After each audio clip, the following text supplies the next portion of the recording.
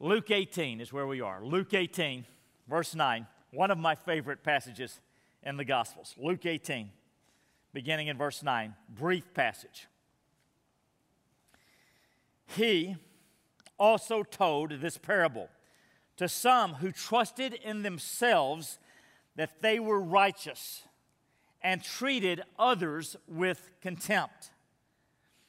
Two men went up into the temple to pray, one a Pharisee and the other a tax collector.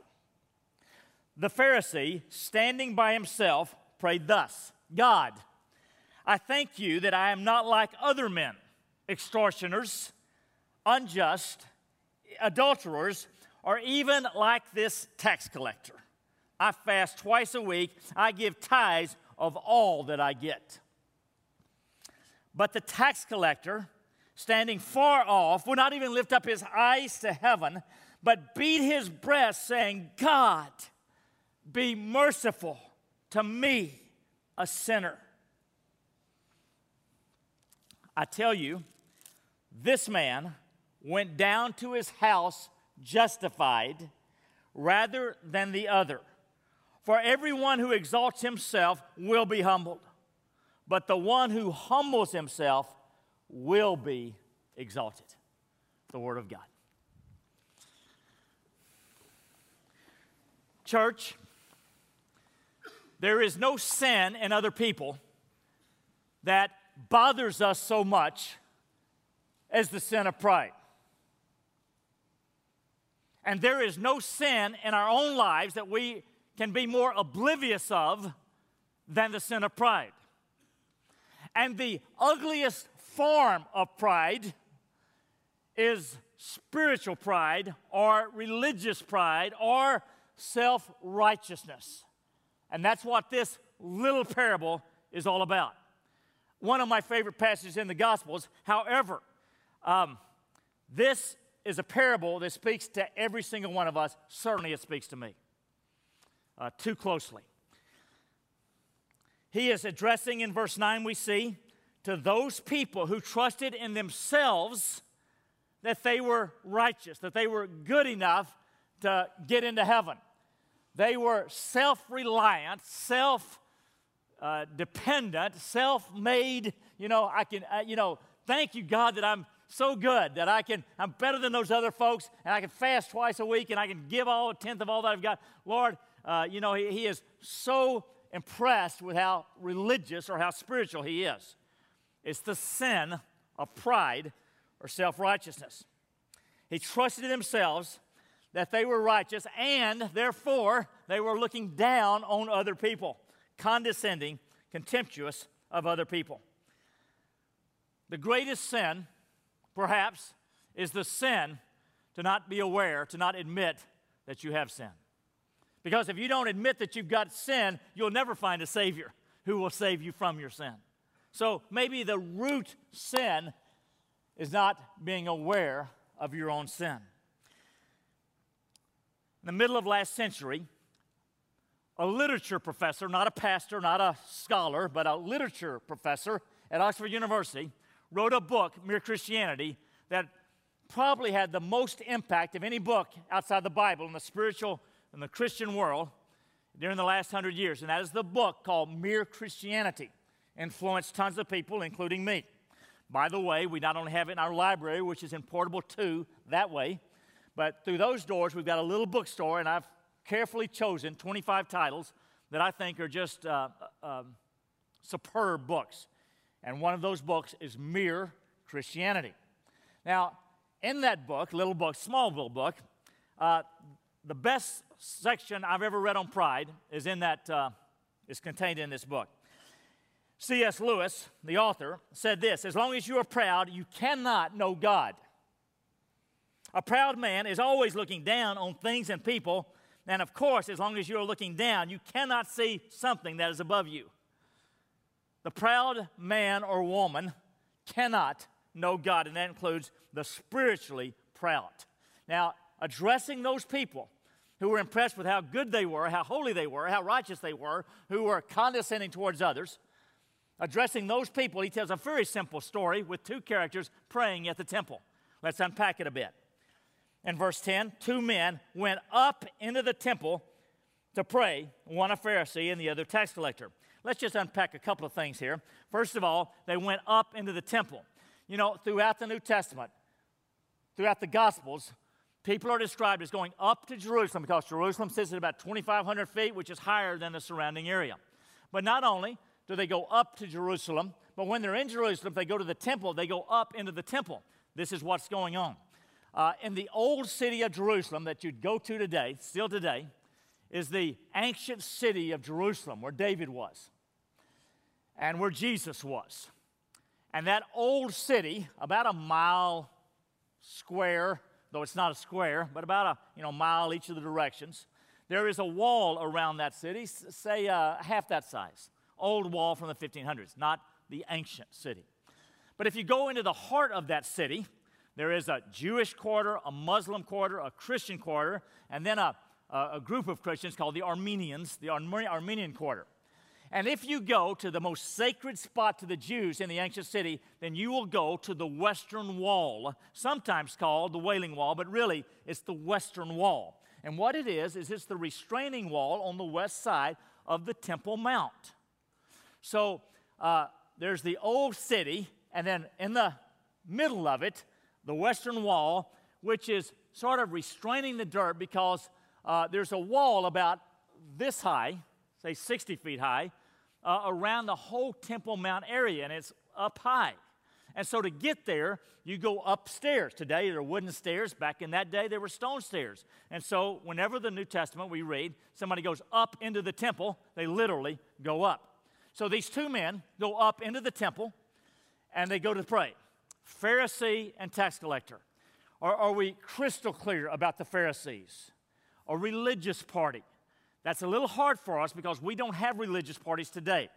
We have political parties because we have a democracy, vote of the people. They had a theocracy that, really God was in charge. And they did not have political parties. They had religious parties because it was all tied together, government and religion. Now, the leading political religious party was the Pharisees. Pharisees, Sadducees, Herodians, Zealots. The leading party were the Pharisees. There are about 6,000 of them. They were scholars who studied and defended the law and were kind of the policemen to make sure everybody's keeping the law.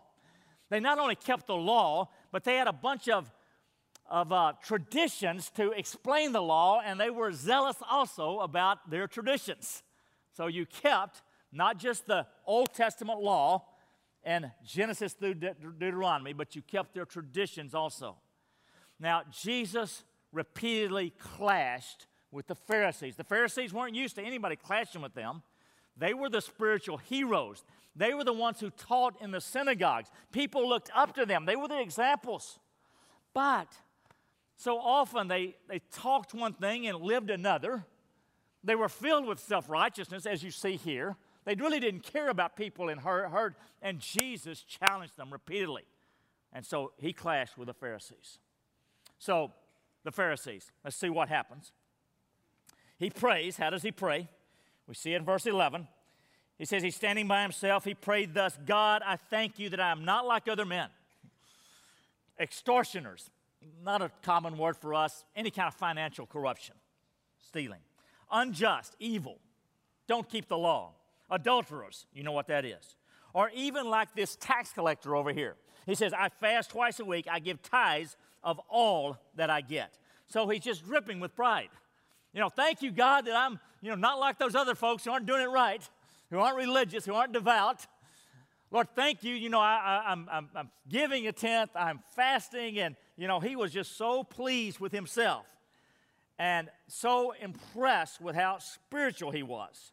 And as we see in verse 9, he was essentially trusting in himself to get into heaven. Not a Savior, but trusting in himself because he was so good. And so he's filled with spiritual pride. He has condescension towards all the other non-Pharisees people, and especially that tax collector over there. If I could go to Lewis again in that section of Mere Christianity, he said, if anyone thinks that Christians regard unchastity, sexual sin, as the supreme vice, he is quite wrong. The sins of the flesh are bad, but they are the least bad of all sins. All the worst pleasures are purely spiritual. That is why a cold, self-righteous prig who goes regularly to church may be far nearer to hell than a prostitute. But of course, it's better to be neither. Church, this simple little passage, the Pharisee and the tax collector. This Pharisee is impressed with how spiritual he is. And he's looking down at others who aren't as spiritual. Does that hit you where you live? It hits me where I live. And I would just say that probably if you are here and you're not thinking this is hitting you where you live, maybe you have the greatest problem of all with spiritual pride. If maybe you are already thinking about some other people that ought to be here to hear this sermon on spiritual pride or self-righteousness, maybe that's a red flag for you. That's looking down on other people. Church, we're not sort of a casual social club here at Woods Edge. You've been around here, you know that. We don't call anybody to, kind of comfortable, casual Christianity. We call you to go all out for Jesus Christ because he deserves it. He is the Lord of glory who died on the cross for our sins. We call you to seek the Lord with all your heart, to worship him, serve him, give to him. It's a privilege of our life. Meet with him daily in prayer and the word and serve him and reach out to people who are on the outside who have needs and challenges and serve inside, outside the body of Christ in any way you can. We encourage us to, take 5 friends and pray for them daily that they'd come to know Christ. We call folks to all-out discipleship to Jesus Christ. However, there is a danger in that. It's a subtle danger. It kind of comes from the blind side. And it's the whispering voice of the enemy. That if you do any of those things, say you give 10% off the top, well, it is very easy to begin thinking, boy, I'm doing pretty good here. I bet a lot of those other people aren't doing 10%. I bet they're not nearly as spiritual as I am. We don't verbalize those things, but those attitudes can creep into our minds. If you're spending a lot of time in the Bible and praying, and, it's easy to kind of hear the voice that, man, I really got a heart for the Bible. I don't really study that Bible. Don't know what's wrong with those other people over there. When you are going all out for Jesus Christ, it is difficult not to begin thinking, man, I'm doing this right. And those other people need to get with it. And Jesus says that is the worst of all sins. This sense of spiritual pride, self-righteousness, and condescension. And is any one of us free of that? Probably not. Probably not. I am not. I think there are 2 anecdotes to spiritual pride. The solution to this is not to, not obey the Lord and seek the Lord. And so that's not the solution.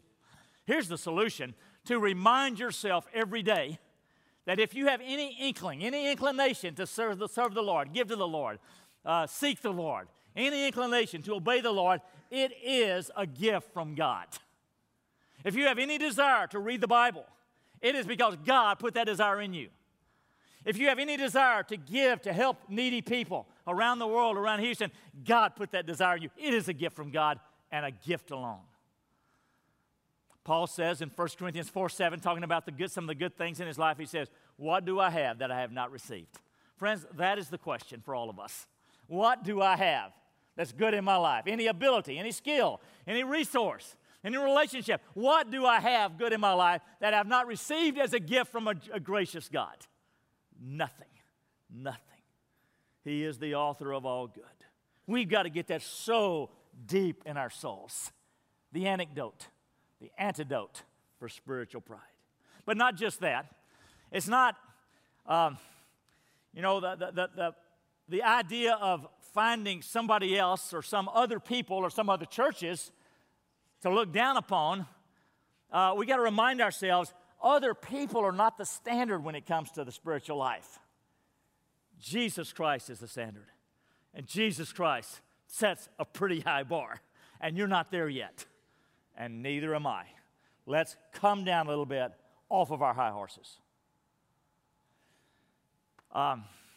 what I want to say to us this morning is I want to remind you, I love you guys. I love you guys so much. I love your hearts for the Lord. I love the way you seek. This is a very generous church. People generous, serving more. We share any need in the community or places. Man, people just give to that. They're out in the neighborhoods doing all kinds of things. I love the hearts of this church. But let's be aware, no patting ourselves on the back, but rather, oh God, you are gracious to me, but I'm so far short of where I could be and where I should be. Spiritual pride. Mother root of sin. Now, that's the Pharisee. What about the tax collector? Now, who are the tax collectors? We don't have really tax collectors. They're not quite like IRS agents today. In fact, they're not at all like IRS agents. It'd be more like an inner city drug pusher who was pushing drugs through a high school and young high schoolers were dying. Something a little bit like that. Total outcast. A tax collector in that day, well, who are they collecting taxes for? Well, Rome rules the country. They gave the Israelites a little bit of say, but when it comes to the real things, the money, they get the taxes because they rule things at this point. The Jews hated that because they were the people of God. If anybody ought to be in charge of other countries, it ought to be the Jews over other countries, not other countries enslaving us. So they hated that. These tax collectors had the freedom. They contracted with the government to have a certain area to collect taxes. And a lot of them were corrupt and collected more taxes than they had to collect, and they had the Roman authorities behind them. And moreover, they were collecting taxes for the enemy. Now, if Russia invades us, next year, and they take over the United States, and some of us are working for the Russian government, that's treason. That's traitors. Those are bad people. And it's like that for the tax collectors. They were the traitors. They were so despised that they were not allowed to go to synagogue. I'm surprised they could go up into the temple courts. They couldn't go to synagogue. They couldn't serve as a witness in a court of law. They were total social outcasts. Think drug pusher. So the hero of Jesus' story doesn't grab us if we think of it as tax collector, but we think, man, this guy is a pimp. Okay, that gets our attention. He makes that guy the hero? Okay, you got the feel of it. Okay, so here's the Pharisee. Thank God I'm not like those others, especially that tax collector. And then he says, and then there was the tax collector. Verse 12, 13, but the tax collector standing far off, probably not at the front of the temple, way back in the back, standing far off, would not even look up to heaven, didn't feel worthy to look up to heaven, beat his breast. Now, we don't beat our breast, but it was an expression of remorse, of brokenness. Maybe it'd be like us in a moment of regret and remorse, just burying our head in our hands. He's just broken.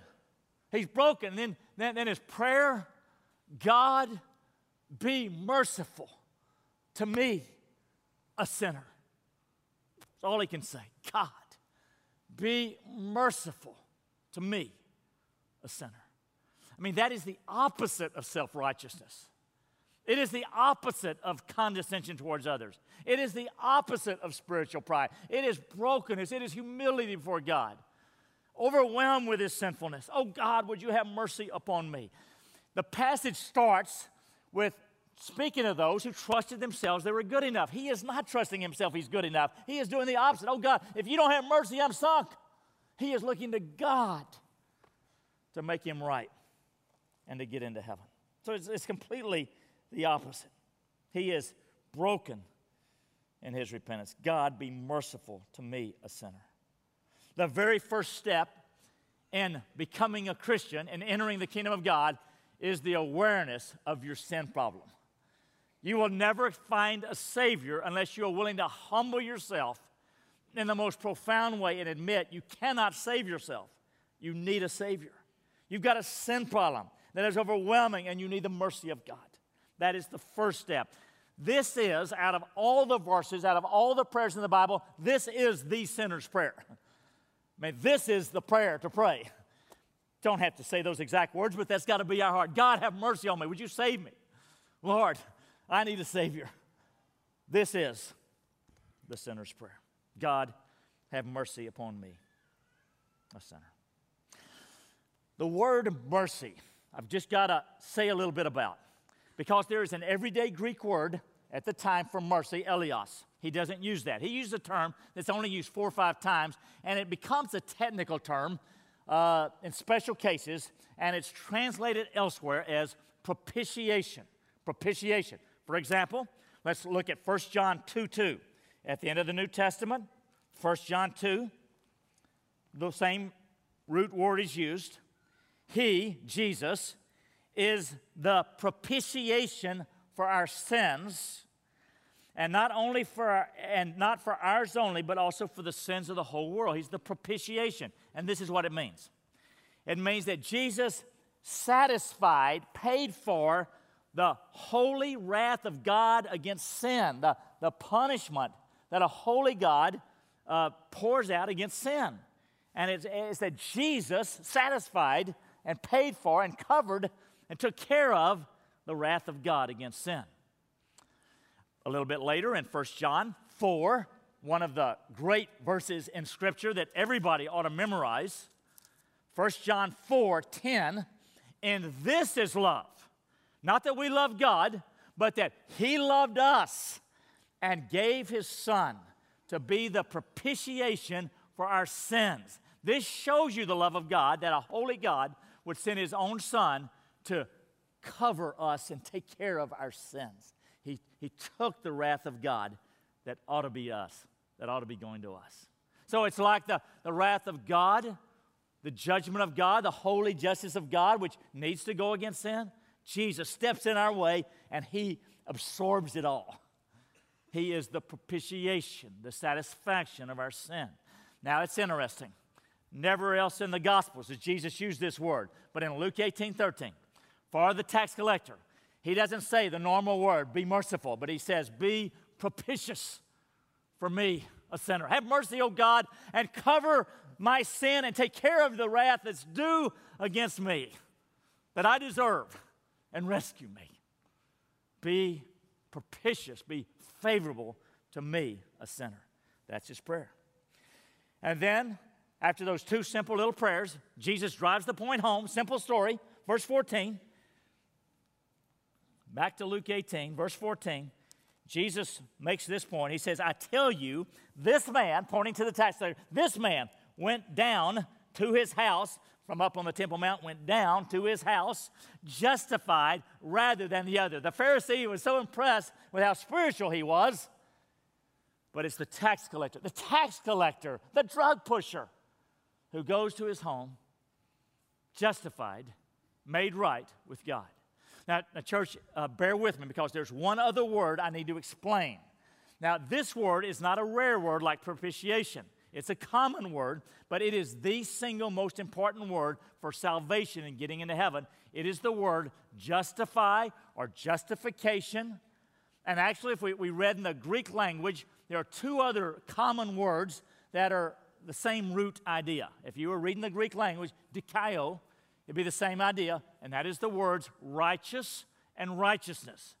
Anytime you see any of those 4 words in the New Testament, justify, justification, righteous, righteousness, they all look similarly, and they all refer to being right with God. Think of the word right or righteous or righteousness. Cut off the first part, and that's the meaning. It means you are made right with God. It is the fundamental term used in the New Testament for being saved from your sin. It is bigger than forgiveness of sin. Forgiveness of sin means that you take all of your sin and they're wiped away from you as far as the east is west, they're forgiven. But this term, justify, making right with God, it includes all of your sins are taken away, and then you've got the righteousness of Christ, the perfect life of Christ that is given to you, so that forever and ever you are right with God. All sins free. It's a little bit like this. Think of a dirty white fence. It's old, cobwebs, paint's faded, maybe some mud and junk splattered on it.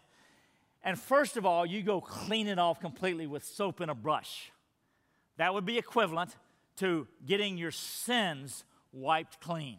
Sins forgiven. But you don't stop there. The paint, it's clean, but if the paint is still faded, so you get some white paint and you paint the fence new, and there's gleaming white paint.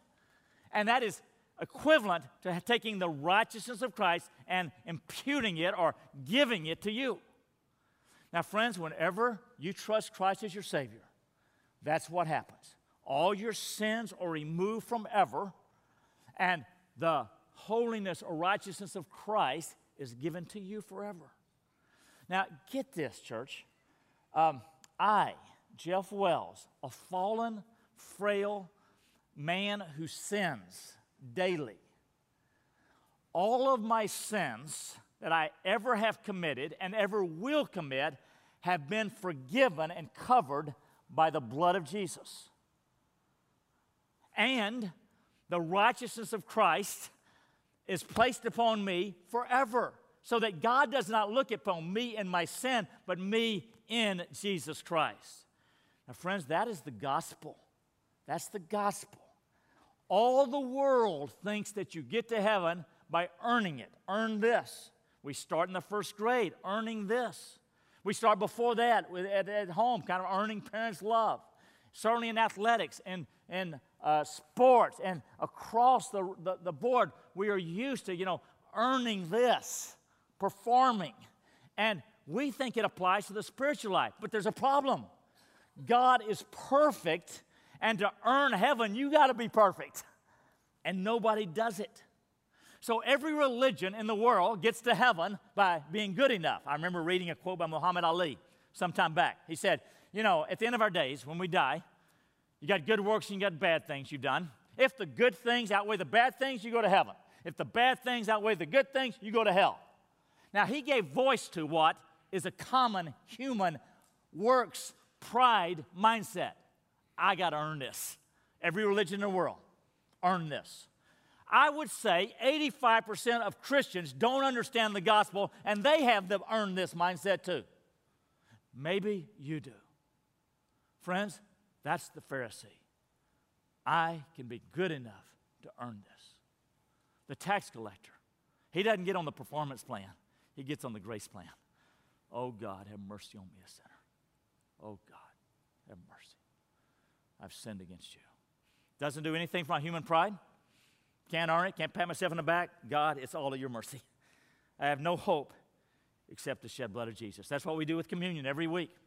Lord, this is my only hope. This represents the shed blood of Jesus, my only hope. Friends, I don't care how many years you've been in church. I don't care if your dad and mom were missionaries in Timbuktu. I don't care if you have memorized half the Bible and you give 20% of your income. I don't care if you are on the performance plan.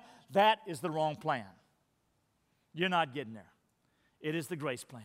Are you on the grace plan? God, be merciful to me, a sinner. Or are you on the performance plan? Jesus says, this man, the pimp, he got on the grace plan. And he's going to heaven. He went down to his house justified, made right with God. When you receive that gift,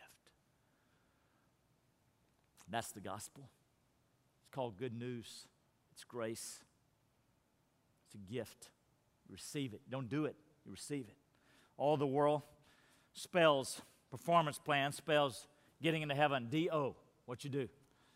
The gospel, it's spelled D-O-N-E, what Christ has done on a cross. And Jesus says here, at the conclusion of this brief, powerful parable, he says, this man went down to his house justified, made right with God, rather than the other.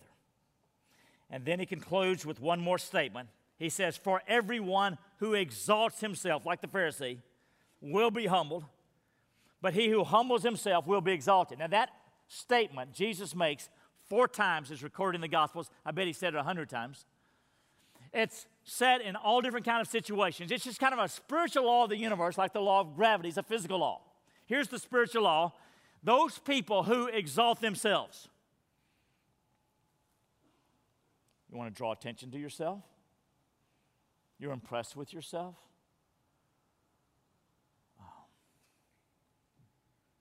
Always talking about yourself, always thinking about yourself, name dropping, place dropping. All the ugly forms of pride, certainly spiritual pride. Everyone who exalts himself, they will be humbled. They will. They will. Everybody's going to be humble. The only question is, are you going to humble yourself now for a short time so that God can exalt you for all time? Or are you going to exalt yourself for a short time and God will humble you for all time? The most humbling act is to come before a holy God and admit you cannot save yourself. You need a Savior. Oh God, have mercy on me. Church, is that where you're at? Is that where you're at? It's a gift. The standard is not other people, that you're doing better than, a few folks over there. Standard is Jesus Christ. Look at it this way. This is high baseball season. Astros are doing good. Look at it this way. Okay, say the batting average in the spiritual life. The tax collector is not hitting very well. Doesn't have too many good works. Let's say he's batting 100. Those of you baseball fans, you know it's a scale of to 1,000. He's only batting 100. That's not very good. But now the Pharisee, he's got a lot of good works out there. He's hitting 250. I mean, he's got 2.5 times as many good works as that tax collector's got. So he's hitting 250. But 250 is not going to get you into the Hall of Fame. And in the spiritual life, though in baseball 300 might get you in the Hall of Fame, in the spiritual life, you don't need 300. You need to bat 1,000. Perfect. And nobody's hitting 1,000. And so God, because He loves you, He did the unthinkable. He came to this earth, pinch hit for you in the spiritual life, died on a cross. All of your sins were placed upon Him. And if you will cry out to God for mercy, He will save you. You need a pinch hitter for life. For life. You got one? Have you called out to a Savior who is the God-man, Jesus, who dies on a bloody cross, and when He died, He absorbed the wrath of God that was due you to your sin, wiped out your forgiveness, gave you His righteousness, and you've called out to God for Savior. Have you done that? Church, if you've never been clear about it, this passage is so clear. Breathe a prayer right now. Doesn't matter your words, it's your heart. God, forgive me for my sin. I need a Savior. Do that now, just right now. Let me know if you have, or let somebody know. Stand with me, please. Lord God, thank you so much for the gospel. Thank you so much that we don't have to earn it, because we could never earn it, but that you had mercy on us with a Savior. We rejoice. We thrill to the shed blood of Jesus that washes away our sin. We're so grateful. Amen.